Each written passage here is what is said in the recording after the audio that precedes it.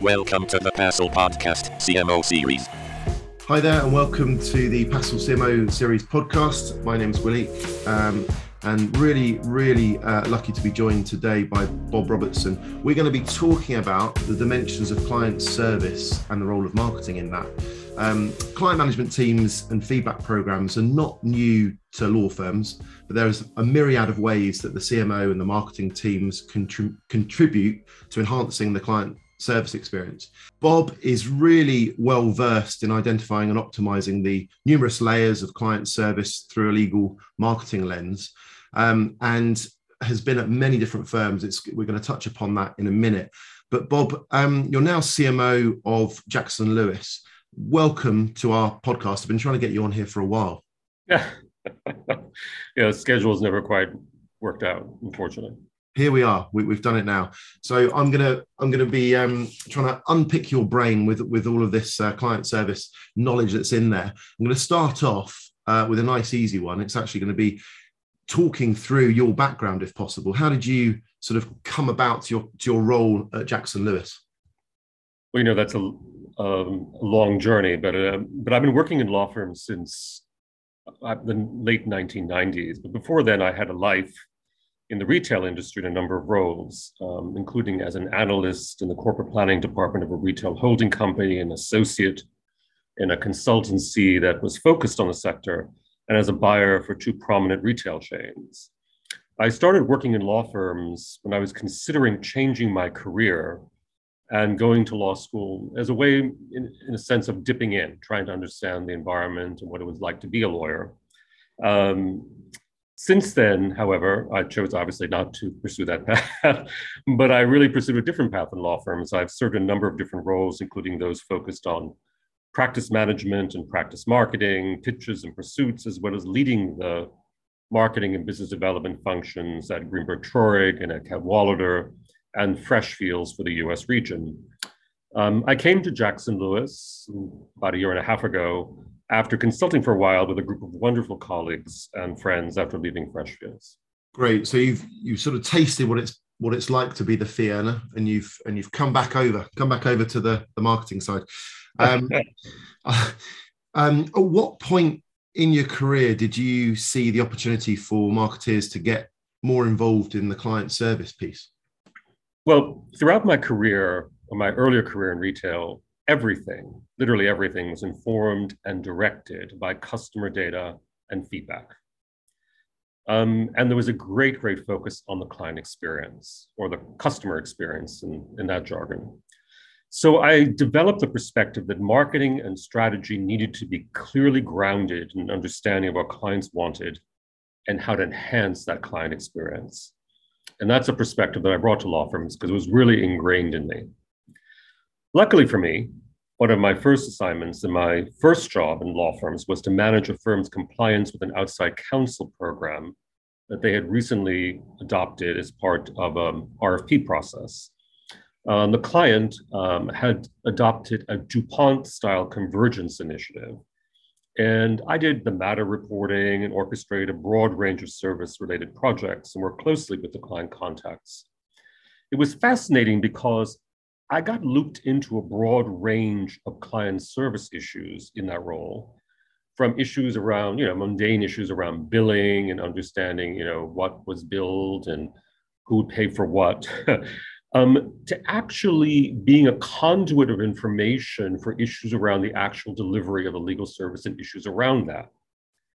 So that role allowed me to get under the hood, so to speak, of law firms and actually legal department operations as well, because I worked very closely with the folks in the legal department around those issues. So I saw firsthand the value having someone like myself navigate these issues and how it directly impacted a firm's stickiness and depth of relationship with a client. And it's interestingly enough, in that role, I also developed a very unique and informed perspective on both the competition and how to actually get more work from the client, which is really pretty much in the marketing and business development wheelhouse. I suppose from that answer as well, Bob, you're sort of saying the client can be internal and external.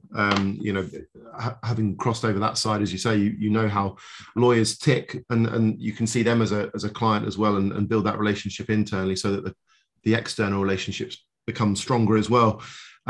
What value do you think marketing professionals, as opposed to dedicated client management teams, bring to the table when it comes to client service? And can you give us some hard and fast examples from your wealth of experience there?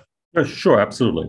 So in the best examples, we are actually part of a client service team, broadly speaking, right? And client service teams, obviously take on different forms in different places, but we're part of the client service team, either directly working with specific clients or part of the client service team in terms of providing resources generally to fee earners. Each of us has a role on that team, from lawyer to marketer. To answer your question specifically, however, I think that marketing and BD can extend a firm's reach and be far more effective liaisons with client departments such as procurement, legal operations, and a host of other functions that exist in client organizations. We can liaise, and this is based on my experience, with the legal department to create a series of internal CLE programs that are really customized to the client, but also showcase the firm's capabilities. We can develop relationships with procurement, and I actually spent a lot of time doing that in a firm that I was at, that can help you really navigate how to build more business with that client. And you can get perspectives that are broader within the client organization through that, for instance, because lawyers actually work with their contacts directly one-on-one, but by building relationships with legal ops and procurement, you actually have a much broader perspective on what's going on with the client sometimes. And sometimes those conversations can also highlight red flags in the relationship that could need to be navigated. So that's one way that I've done that. We can take it one step further and try to coordinate and align resources with the client organization around joint community service or pro bono. And sometimes, and I've done this from time to time over the years, we can also be effective interfaces between a firm's technology professionals and client IT contacts and client legal contacts in terms of trying to map out, broadly speaking, what type of innovation the client might want. And innovation in this context is really usually what we're talking about is sort of the automation of some kind of legal service delivery. And sometimes when we bring in like IT professionals from law firms and their counterparts or legal professionals in firms, the conversation doesn't always flow exactly the way you want it to, because they're really speaking different languages in some ways or have different considerations. So marketing and business development professionals can often act as that kind of in-between liaison and help translate things in terms of the overall relationship. I mean, these are just a range of possibilities, really. McKinsey did a study, quite some time ago now, that's been quoted in a number of different places, where they took a look at the activities firms do to enhance brand perception, for instance. Let's take it out of the business development context for a minute.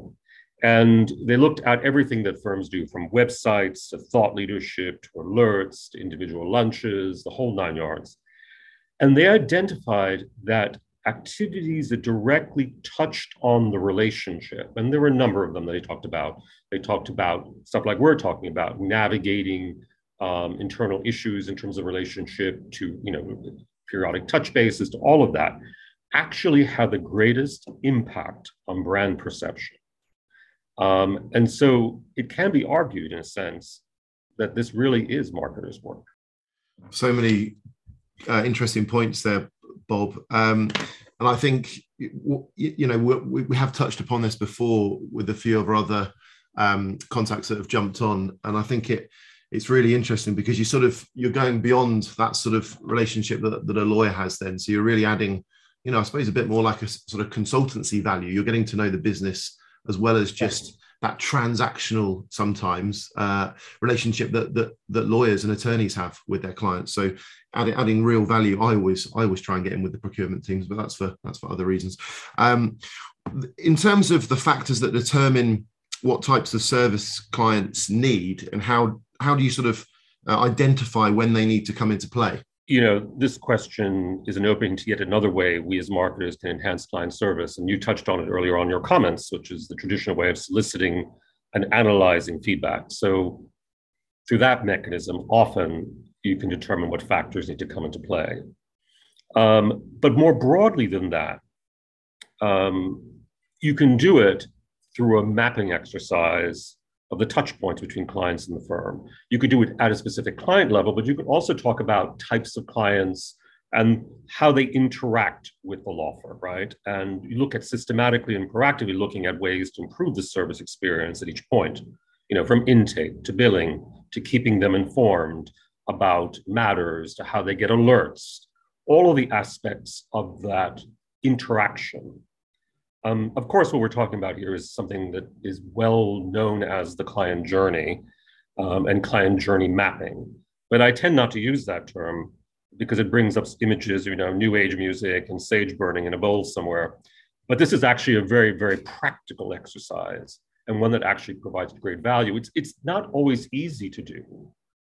But when you do it, you definitely can identify clear areas where service can be enhanced and where the perception of the firm can be improved. Yeah, and again, back to your earlier point, it's really just we're taught in sales to try and map out the relationships between our teams and your teams, and try and mirror those, sometimes in a hierarchical sense, but it's exactly the same way of doing it from your side.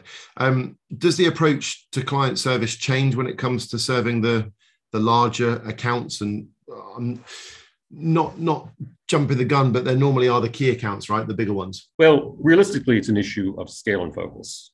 I mean, the largest accounts often merit more comprehensive and sometimes dedicated resources because of the complexity of the relationship and, frankly, what's at stake for the firms. But the overall approach and focus remains the same. How you deliver it may be different.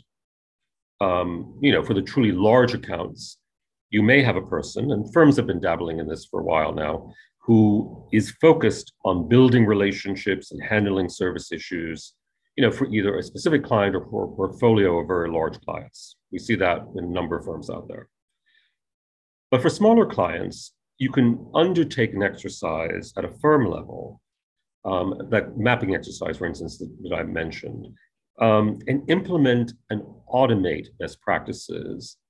For example, an automated email when they join the firm as a new client, that it easily, allows them to sign up and customize communications, or giving every client when they join the firm a dedicated billing concierge, or that can help navigate issues for them. And realistically and practically, developing a client service toolkit for every lawyer in the firm, for every fee earner in the firm, that, with reporting templates and other resources they can use, like, matter reporting and best practices around managing lawyers across a firm, and giving them tools and resources that they can implement and use at their discretion for much smaller clients too. So yeah, the approach is the same. It's still a focus on service, and the elements and the qualities of that service, but the scale is different. Does that make sense? Yeah, definitely. And I think we have heard it before. You're basically trying to wow your clients, right? So we've heard it where law firms have sometimes built bespoke microsites, as you say, to sort of so their clients can log in and they've got their own environment that they can then operate in. Yeah, it sounds like it's very successful. What in terms of, I think you just answered my next question. I was going to sort of say, the approach to client service scaling in the future. How do you see that evolving, and how do you see the needs of your clients evolving across the board? Well, I think that traditionally law firms have viewed client service in a very kind of narrow way. They've seen it primarily in terms of legal service, right? The quality of legal services are provided. And they haven't really focused a lot on the overall experience. Some have, obviously, that I just touched on. But I think it's going to be an increasing focus of firms as they try to differentiate themselves. There was a lot of this going on pre-pandemic. There was actually roles being created. People were starting to look at it. The pandemic took our focus away from that a bit because we were dealing with more, pardon the expression, but pressing issues, right? And at the time, but I think it's shifting back. Very few have really focused and executed on a comprehensive program. And it's mostly been ad hoc and compartmentalized to a great extent. I think there's going to be much more of a focus on trying to create scalable, comprehensive programs around this, as well as doing really kind of bespoke service initiatives around those key accounts. I think that's kind of where we're going with this. I mean, it mirrors to some extent what the big three have done as well. And I think we're moving in that direction, although, somewhat slowly still. And I think from your comments, you probably agree that you see the marketing and the BD team really being the glue there, right? And helping that to well, they're new functions, right? So they're new functions with marketing BD. You can argue that these functions can exist in many different places within the law firm organization, right? But they are actually most powerful if aligned with, the marketing BD function, because they tend to, again, touch on brand perception. They touch on business development. They touch on how to market effectively a firm's value proposition. So they tend to align best with there. Although I think marketing business development functions are still struggling to figure out where they fit, right? But I think that the answer is not too far away from us. And I think that they do fit really, really well within the marketing BD function. Sure. And then, that leads into, another tangent in terms of how you recruit as well, I suppose, to fill those growing roles and ever-changing roles. Bob, we always ask this before I go into a quick fire round of questions. We always ask this one question, which is our listeners really like, I think. What would your one piece of advice be to your peers, to other CMOs and folk in the marketing and BD world to improve their firm's client service or implement, a new client-focused program if they're going down that route? So I'm going to start from scratch in answering this question. Marketers, in my experience, and this has been borne out time and time again, are most empowered in their roles when they facilitate insights from clients. I mean, I can quote marketing studies all day long. I can be the marketer of the year, acknowledged by like 100 different publications. But the moment I bring perspectives from important clients to the firm and facilitate those conversations, lawyers actually pay attention. So my advice is to start facilitating those conversations, again, through the very mechanisms that we discussed that have been traditional, client feedback, et cetera. And we'll bring bring clients back into the firm to talk about the issues that are top of mind for them, and then facilitate conversations where they share what's going on in their respective organizations. What I have found is when you start in those kinds of conversations, whether that's through formal feedback, with your informal information sharing, they lead to broader conversations. And those broader conversations often touch on the elements of service that we discussed, today. So I wouldn't start by saying we're launching a client service program. It just typically doesn't work because it sounds too grandiose and hard to get your head around. Just start by facilitating conversations, going out to clients, talking to them, and bringing those insights back to the firm, because you will be empowered as a marketer, as a CMO, but also you begin to lay the seeds for this kind of broader approach to client service. Great advice, Bob. And it's hard for lawyers, attorneys to argue if, they hear it directly from the client's mouth as well. Cool. Okay, we're going to go into the quick fire round now. Okay. So, number one, what is your favorite business and non-business book at the moment? Well, my favorite business book is not a business book per se. It's The Psychology of Persuasion by Robert Cialdini, who is, a student of psychology, and an expert in it. Actually, he's a professor, I believe, in Arizona.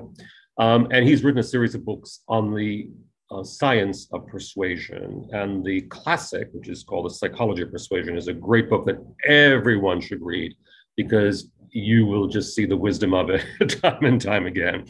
And my favorite, non-business book, people who know me well know that I'm a huge history buff. And there's a book by Norman Davies called Vanished Kingdoms that I find and have found incredibly fascinating. It's really a book about how there were these really important states, kingdoms throughout history that no longer exist. They were really vitally important to the history of the world, to the political atmosphere of the time, but they simply have vanished away through various means, whether or not through, two important kings marrying, king and a queen marrying, etc., or through war and subsequent changes in boundaries. But it's a really interesting book on a number of levels. First, again, because I love history, but also because it really speaks to the impermanence of things, right? The transitioning of things, the evolution of things. So it actually just is not a history book, but also kind of reminds us about life in general. Okay, I love your answers because normally people just give us the name of the book and you actually gave us a summary of both as well, which is really helpful. I should definitely read that psychology of persuasion with my role. What was your first job? My first job ever, and I was, I think, about 16 years old, was a summer day camp counselor in a New York City program aimed at urban youth from lower income neighborhoods. I learned during that job that there were just some jobs that I was not simply suited for. And that was one of them. I think the kids just totally ran amok around me. But that was my first job. Again, wow. If someone asked me that, mine was in a turkey factory and I had to take the giblets out. So, I mean, it's a pretty grandiose first job in my book. Well, it really wasn't. I mean, I came from one of those neighborhoods, so it wasn't. And I have to say that it just taught me a lot about myself in a way that has surprised me. What are you listening to at the moment? And this could be music. If you're not comfortable with sharing that list, it could be a podcast. Could be an audio. Well, it's interesting. I think, we talked a little bit before doing this, and I shared, and I say this, and people always perk up. I've been a big TikTok person lately. I've become addicted to it. So I tell you what I follow. I follow an Italian travel advisor who talks about developing like these wonderful itineraries you can create while traveling in Italy. And she talks about how you can travel from one place to another and cover all these different places. She's fascinating. She's also, talks about tips about what not to do and what to do. And,